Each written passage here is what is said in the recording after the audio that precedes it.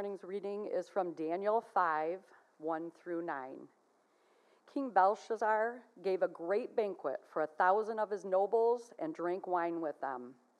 When Belshazzar was drinking his wine, he gave orders to bring in the gold and silver goblets that Nebuchadnezzar, his father, had taken from the temple in Jerusalem, so that the king and his nobles, his wives, and his concubines might drink with them.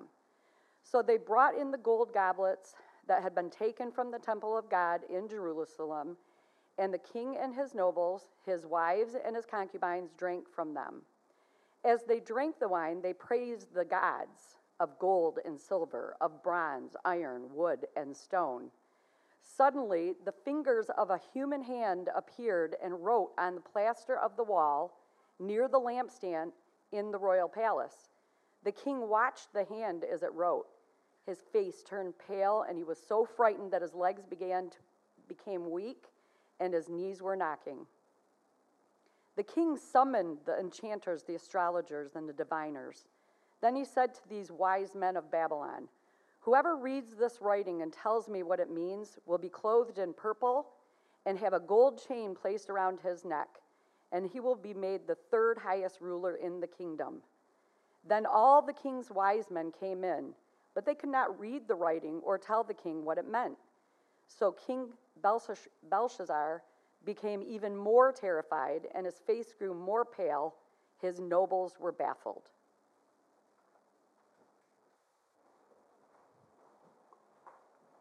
We find ourselves once again in the book of Daniel. We're in Daniel chapter 5. Can you hear this voice of mine? It's going to make it. The Lord is good. Amen always. Daniel is a prophet of God in a nation called Babylon. Babylon is not Israel. A lot of the Old Testament takes place in the nation of Israel. It takes place, in Bethlehem and Jerusalem. All these cities that are famous. But right now, we are not there. We are not where God's people used to live. God's people, their land was destroyed. They were taken into slavery into this new world called Babylon. For the last 4 chapters, Daniel 1 through 4, the king who ruled over Babylon was a guy named Nebuchadnezzar. Nebuchadnezzar is a very famous dude in the Bible. He's the guy who made the big statues that everyone must bow down to it. Nebuchadnezzar fought the Lord for many years. And in Daniel 4, this pagan, powerful king finally bowed his head and praised the God of heaven and even wrote a hymn we still have in our Bible today. So who is, in 5:1 it says Belshazzar. Who's Belshazzar? Nebuchadnezzar is dead. The king has died and a new king's risen. His son has arisen in his place. Belshazzar is the new king, the young king, the leader of the empire of Babylon. And it says the king held a great feast for 1,000 of his nobles, and he was drinking wine in the presence of the 1,000. So what is Belshazzar doing? He's having a party at the palace. He's invited all like his senators and congressmen to come. This is a political party. If you're invited, you're a somebody. These are the nobles of the land. They've come in and they're having some drinky drink. They're having some food. It is a time to get down, okay? The goal is not only to appreciate the leadership, it's a political meal as well. He has to make sure everyone knows, I'm the new boss, everybody. I'm the guy. Everyone knows. Just you know what's going on here. Daddy's dead. I'm still the man. Everyone understand? Understand. There's a party at the palace. But Belshazzar wants this party to be remembered forever. He wants to set this party off, if you will. When Belshazzar tasted the wine, he said to bring the gold, the silver vessels, which Nebuchadnezzar, his father, had taken out of the temple, which was in Jerusalem. Belshazzar wants this party remembered. He wants it to be legendary status. Now, in my life, I have done a lot of weddings in my life. hundreds of weddings I've done in my life. I remember a lot of the people. I don't remember a lot of the ceremonies, you know. I've seen a lot of like unity candles and unity trees and unity knots. A lot of unity things in weddings. There's some weddings that stick out. There's some weddings I'll never forget. I once did a wedding with a monkey in a suit. You don't forget that wedding. You don't forget it. Don't forget that wedding. Once did a wedding where a best man was a goat. That was a wedding. Right, Lena? You were there for that one. And that was behind a haunted house. So every once in a while, during the ceremony, you'd hear people scream in the haunted house. Because that was my 3 wedding Saturday, which never ever do that. I did 3 weddings in a row, like one in Flint, one in Clarkston, then one in Burton. It was wild. And the one at night was the one where people were like, "Wah!" It was awesome. You remember, so sometimes you remember because it's like, remember the goat? Oh, I remember the goat. You know what I'm saying? Well, Belshazzar wants his party to be remembered forever. So what's he going to do? He's like, I'm going to set this party off the chain. He tells his servants, I want you to go to the treasury. I want you to find all the vessels of the temple of Yahweh and bring them here to be our dinner plates and cups. You understand, years before, when his father Nebuchadnezzar marched his army in Jerusalem and burned the walls of Jerusalem down and tore that temple of God to the ground, the armies of Babylon marched into the temple and took all the valuables out and brought them to Babylon as trophies. Trophies to remember, we smoked you fools. And those trophies are still in the treasury to this day. So there's one of the things that was in the temple was a big basin, this big metal basin. It would be filled with water, and the priests would wash their hands before they sacrificed animals to Yahweh. These were holy relics used to worship a holy God. Belshazzar says, forget that. That's my new punch bowl, baby. Get the basin filled with wine and let's slurp it out of there. They're going to go nuts. They are going to mock the God of heaven. They're going to mock the things of God. They're going to take the things of God that were meant for sacred use and profane them. To mock, to define the definition of mock, to mock is to treat with contempt or derision. To degrade.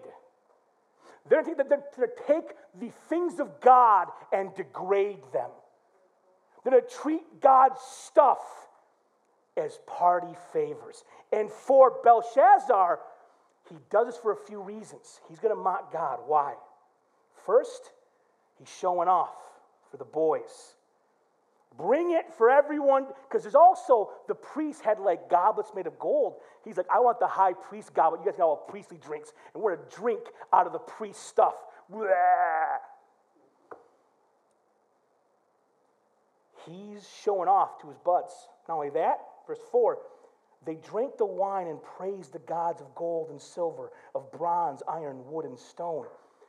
They're also doing this to make themselves feel superior to God. The God of Israel, the God of Jacob and Abraham and Isaac, that God's a chump and our God's a stud. They're going to lower their God and make themselves feel greater. When you mock something, you are taking that thing and you're mocking, you are taking that thing and lowering it and raising yourself. When you scoff, when you scorn, when you mock, you lower the thing and put yourself above it.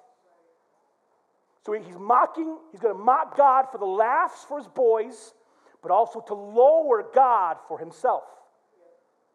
Now here's the thing, Belshazzar is going to mock God. He's showing the world, I drink God's holy vessels. That's my sneak-in go to bed milk cup. You know, that's nothing to me.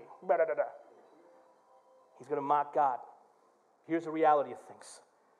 This is a bad thing to do. I hope you see this. As you read this, you're like, you're a crazy person, Belshazzar. You're a crazy person. But here's the craziest, beyond his craziness, Many of us mock God in our own lives. Now, we don't have access to the temple. We can mock God with our jokes, how we talk about God. We can mock God's commands. We can mock God's requirements of us. If God says in His Word to live a certain way, and I don't want to live that way, it's easy to mock it and make it lower than myself. I will take God's standard, I'll make it a joke, we'll laugh at it and feel above it and superior to it. And mocking of God, it happens, people like comedians mock God all the time. That's fine. Let the world mock God. But what about when people in God's house mock Him? When we talk trash on His ways and on what He's required of us, that is not a good way for us to live, to mock God. And listen, a lot of us mock God in one of the truest ways we mock God as believers in Christ. We know there are things in His life that He's constantly He's almost nagging us about it. Like, Nesto, I've been telling you this for years. This is going to kill you. And I'm like, it's okay. You ain't going to really kill me, Lord. You love me so much. And we kind of mock His justice. We mock His greatness. We mock His patience, His mercy. Last night in our home, Saturdays are becoming family game nights. We watch too much TV. I'm trying to do other things with the family besides watch TV, you know what I'm saying? So last night we played an awesome game called Abduction, where aliens kidnap ducks. And that's the game. It's a great game. Sadly, both the kids beat me in Abduction last night, dude. Stinking. I don't know how that happened. But they won the game. And then after Abduction, we had a family meeting about a summer road trip. Because we're planning this year as a family to drive to Yellowstone. I've always wanted to go out west. Now, I've been reading stories because I'm getting ready for it, prepping myself for it. And every season this happens. There are signs all over Yellowstone saying, do not go near the bison. They're gigantic animals. An American bison, you're not winning that fight. It's not a cow. That's not a cow. Cows are like, no weapons, just, please eat me. Like that's all a cow is. A bison is not a cow. A bison has power. Power. People get out of their cars, they go up over there with their cell phones, they get that Instagram, And the warning is everywhere. Stay away, stay in your car. Do not go near the herds. And people don't heed the warning.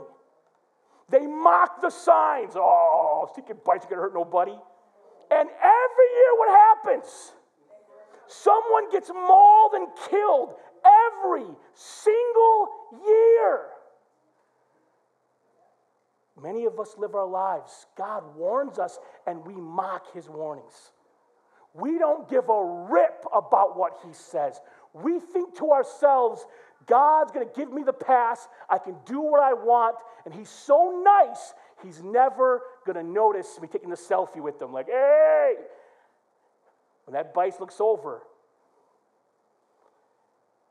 So they're stinking, drinking out of the vessels of the temple. And what happens? Verse 5. Suddenly, the fingers of a man's hand came out and began writing opposite the lampstand on the plaster of the wall of the king's palace. So what happens?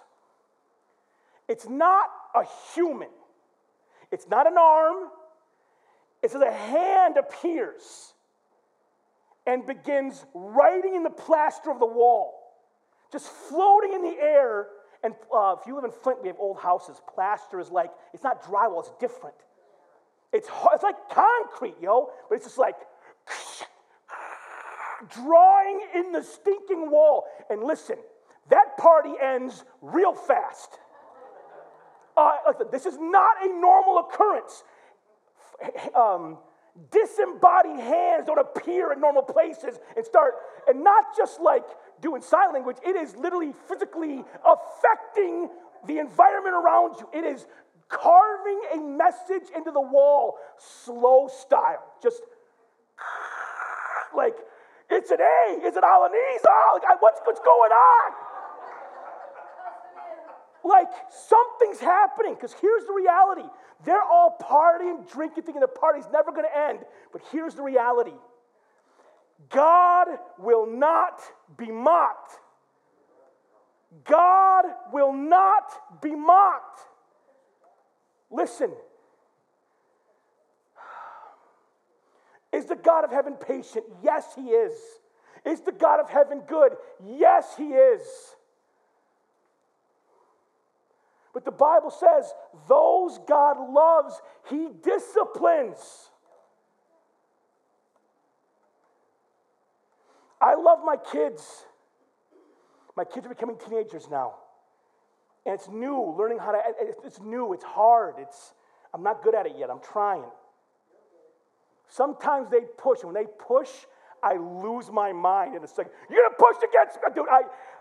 There's this movie called Inside Out that came out, and the movie Inside Out, the dad puts the foot down. That's my only move. That's all like, I'll put my foot down, and Angie's like, there's other moves. I'm like, no, there's not.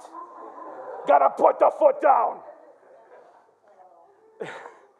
But there are other moves. With teenagers, you have to, because they're learning to be their own people. They're learning to be adults, right? You gotta give them a little bit of freedom, but still, there is still rules.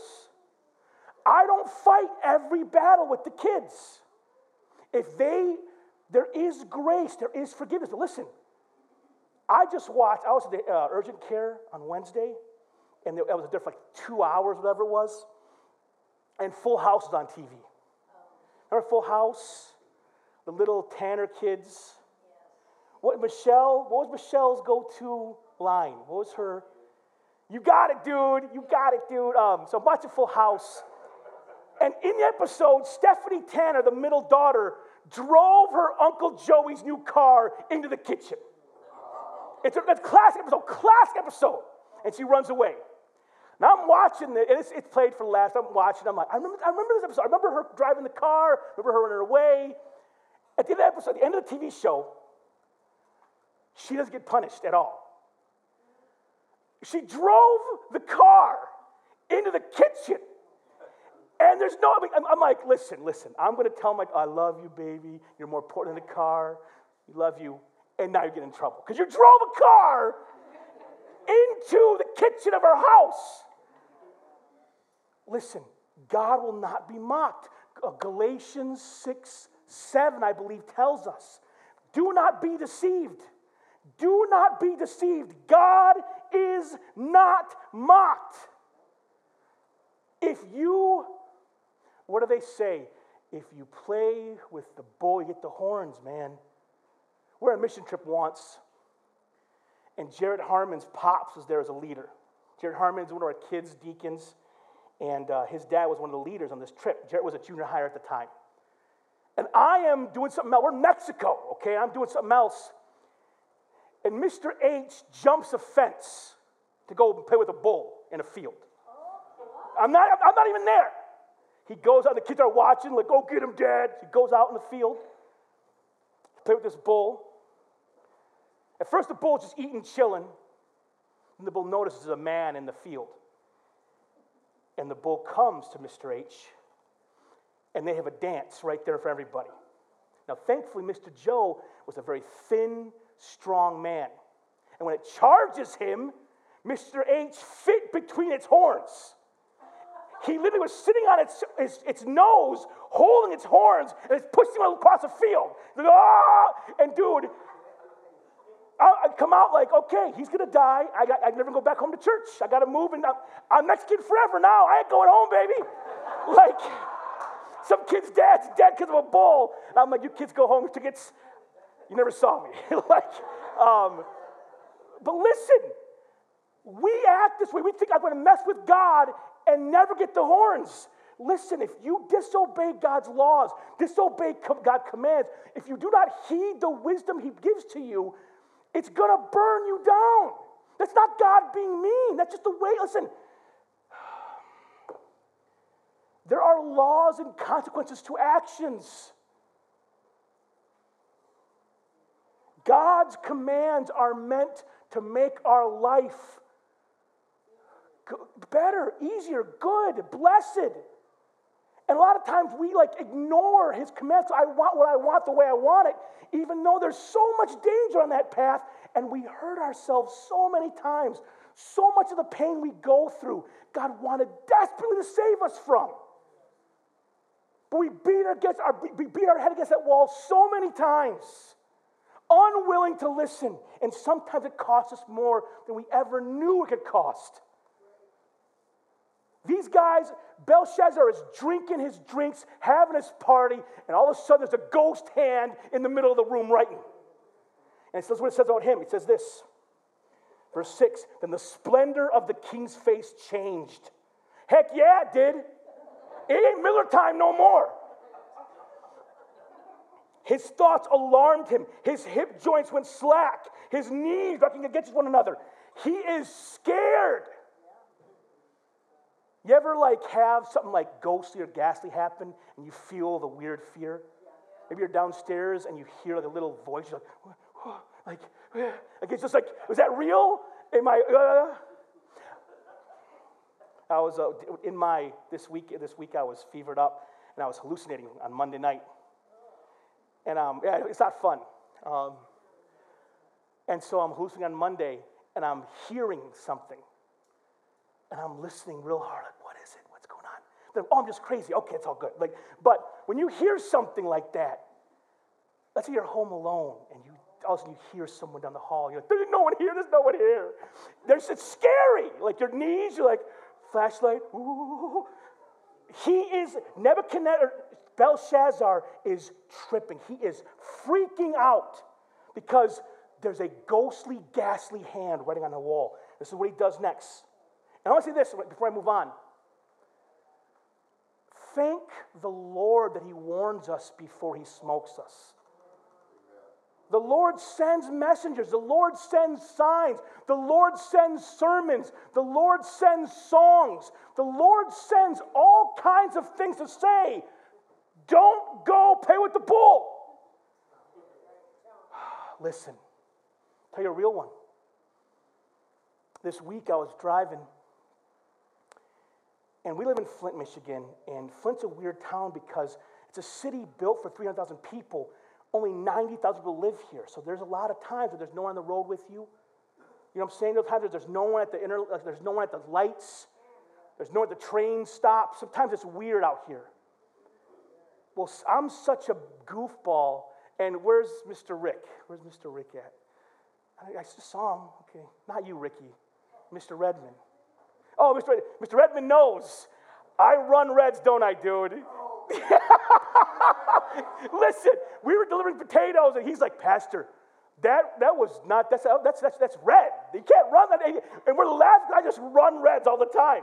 And he said, first he's like, oh, that was almost, you close. After a while, he's like, you weren't even close anymore. Well, the other day I was driving, and I got a good half mile, and the train lights go on. And I'm like, I ain't waiting for no train. And so I'm on the phone with Angie. She can hear the engine go, she's like, what's going on? I'm like, nothing, baby, nothing. And I'm driving, and I'm going, and I'm like, I'm not going to make it. But I'm like, you know what? There's no one on the road. It's a big 5-laner, there's no one there. And I'm like, if I get to the middle of the street, I'll beat it in the middle. I can't beat it on my side, I can beat it in the middle. So I run, I'm like, oh, I'm really, my wife hears me going, oh, and I'm yelling on the car. And she's like, what's going on? And I make it under the two arms, go over there, go, go, go, go. I make it over the tracks, and I'm like, woo! I'm just like, yeah! And she goes, did you run a train? And I was like, I go, yeah. She goes, that's not smart, Nesto. And I'm like, babe, I beat him so bad, it was no problem. So I go to church. Listen, I go to church. The staff is here, and I'm telling the story like, oh, look what I'm so stupid. And listen, everyone tells me don't do this. My wife tells me, my kids who love me tell me this. My mama who loves me tells me to do this. I tell the story, and Miss Angela Begar is not laughing, one of our people here at church. She's a deacon here. I'm like, why aren't you laughing? She goes, my dad's a train conductor. And every single year, some stupid person runs a track and gets hit by a train and killed. And the conductor carries that crap on his conscience. It's not his fault. She said that when they hit the brake, a mile to stop that thing. A mile for that train to stop its forward motion. She goes, you make my dad's life a living nightmare. And I'm like, oh, shoot. And in that moment, that's God telling me, Ernesto, stop mocking those train lights. Stop mocking like traffic signals. One day it's going to bite you and it can end you. God will not be mocked. And you know what? I think I'm done. Listen.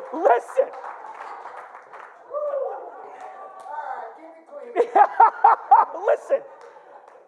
Imagine a year from now, I die, a train hits me. Every one of you guys would go, man, God warned them, and he told us. He shared that God warned them, and he still didn't listen. And you'd say, what an idiot. Listen, we live this way. Many of us, God warns us so many times, and we don't heed the call. We keep dating the same kind of people. We keep doing the same exact habits in our lives. We wonder why nothing changes. I'm living the same year over and over again. Of course, nothing's going to change. So, the king calls out loudly to bring in conjurers, the Chaldeans, the diviners. The king answers and says to the wise men of Babylon, he goes, any man who can tell me what this reading means, what this writing means, shall be clothed with purple and have a necklace of gold around his neck and rule with power as the third ruler in the kingdom. Whoever can tell me what that hand is writing on the wall, I will make you rich beyond your wildest dreams. Verse 8, then all the wise men, listen, all the king's wise men came in, but they could not read the writing or make no interpretation to the king. Then King Belshazzar was greatly alarmed, and the splendor of his face changed further, and his nobles were perplexed. No one can figure out. No one knows. What are they writing? We don't even know what language they're writing in. This hand's writing in a foreign tongue. We don't know what it means. Imagine when the warning comes, you don't know what the warning means. You have no discernment. Where do you look? Verse 10. The queen entered the banquet hall because of the words of the king and his nobles. And the queen mother answered and said, O king, live forever. Do not your thoughts alarm you or the splendor of your face be changed. There's a man in your kingdom in whom is a spirit of the holy gods. And in the days of your father, illumination, insight, and wisdom, like the wisdom of the gods, were found in him. And King Nebuchadnezzar, your father the king, set this man as the chief of the magicians, the conjurers, the Chaldeans, the diviners. This was because an extraordinary spirit, knowledge, and insight, interpretation of dreams, explanation of enigmas, and solving of problems were found in this Daniel, who the king named Belteshazzar. Let Daniel now be summoned, and he will declare the interpretation. Listen. The queen mother says, son, there's someone here who knows what to do. Go get Daniel. Daniel knows. Let me end by saying this to us. One of the purposes of our church is to speak Jesus to people. Speaking Christ is a twofold ministry. On one hand, we speak the love of Christ to people. Jesus loves you, and that's true. Jesus loves people. Everyone we meet in this city, Christ loves them.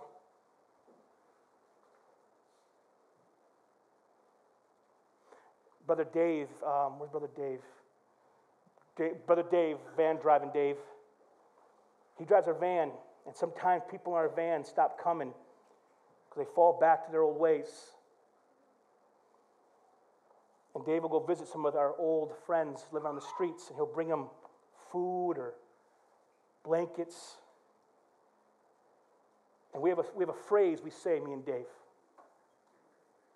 We don't give up on people. Amen. And we don't. They may give up on themselves, but the Lord has not given up on them, so we don't either. We speak the love of Christ to people every day. But we also are called to warn people. There's a way that seems right to a man.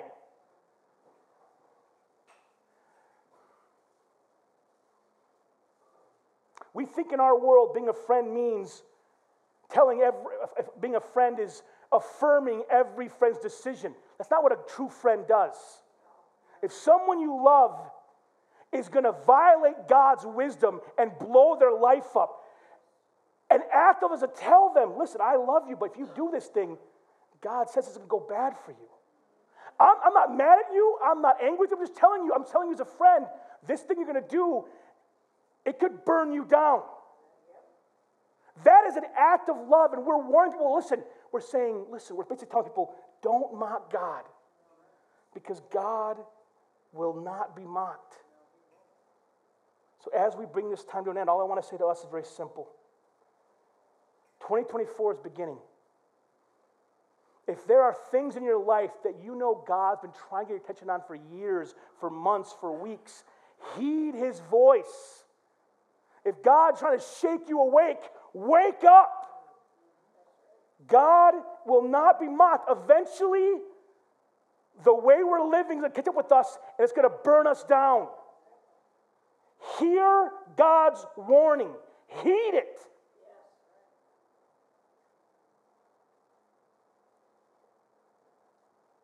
If there's things in your life that you know God doesn't want for you, put them down. And I know it's hard. I remember watching that show, Hoarders. Remember Hoarders? Listen, there's a reason I watched it. It's because of that. I'm like, oh, shoot. But I watched Hoarders once, and there was a mom, and the courts came, took her kids away. And they said, in order to get your kids, you got to clean this house up. And I remember the episode, she sat there in the mess, and she's like, I can't do it. I mean, I was amazed. I'm like, it's your kids.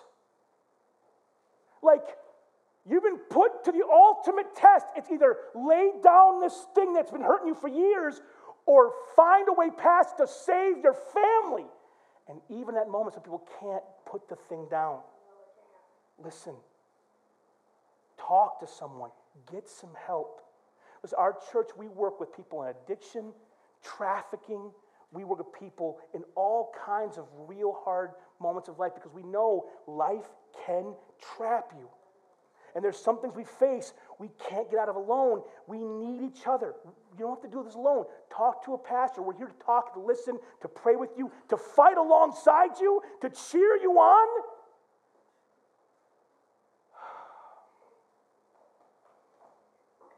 If there's something in your life that God doesn't want you to have anymore, put it down. You don't want to be Belshazzar, living the high life, drinking your drink, and always look over, and there's a hand writing your warning, your doom on a wall. You don't want that to be your story.